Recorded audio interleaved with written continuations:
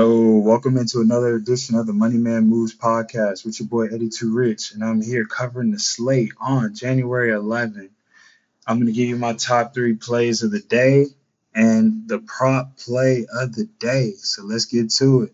First things first, we're going to go to the first matchup, which is going to be the New York Knicks taking on the Dallas Mavericks. And man, this matchup is spicy because Kyrie said some things before this matchup saying that basically he owns the New York Knicks. He has not lost to New York Knicks since almost like 2019, 2018 maybe. So he's been hot versus the Knicks and man, I think it's a good spot for the Knicks. This Knicks team has been playing great since acquiring OG Anunoby. He has been a great addition to the lineup.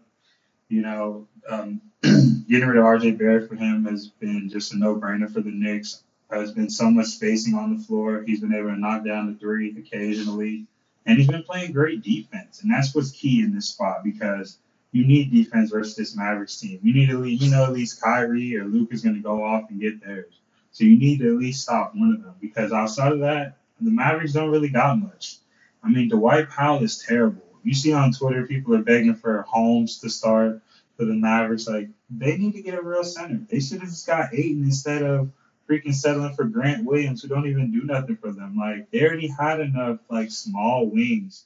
Grant Williams is undersized, man. He worked in college, but, in the NBA, outside of being with the Celtics, he has not worked.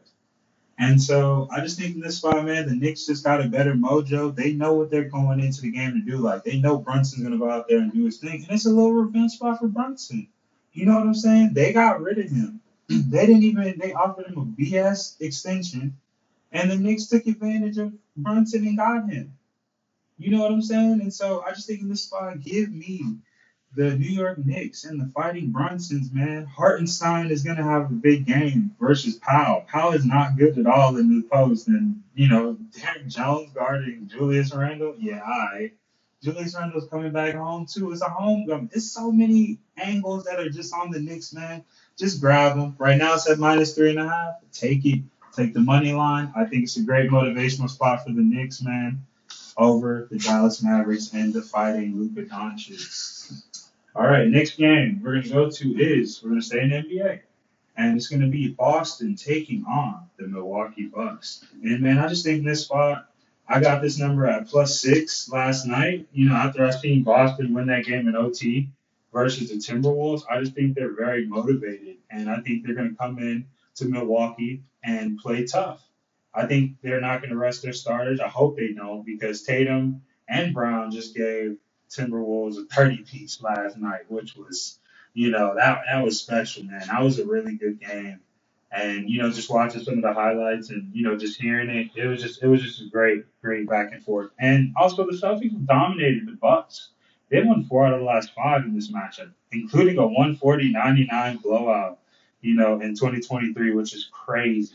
So, man, give me Tatum, give me Brown.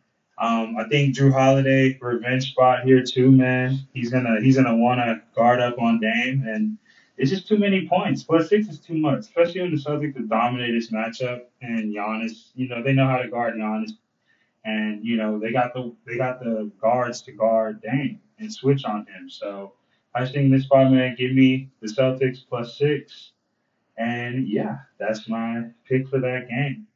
All right, now it's time for the King of the Ice play of the day. Sponsored by your boy Eddie Too Rich. King of the Ice is here. We're going with the Kings money line. That's the LA Kings money line at +115. And you know what? The Panthers are the hottest team right now in the NHL, winning 8 straight games coming in. The Kings have lost 6 straight games. They call me crazy, but you know what?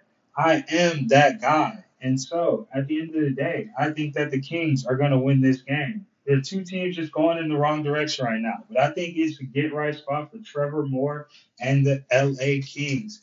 Trevor Moore has been great this season. He has scored 17 goals, had 11 assists so far.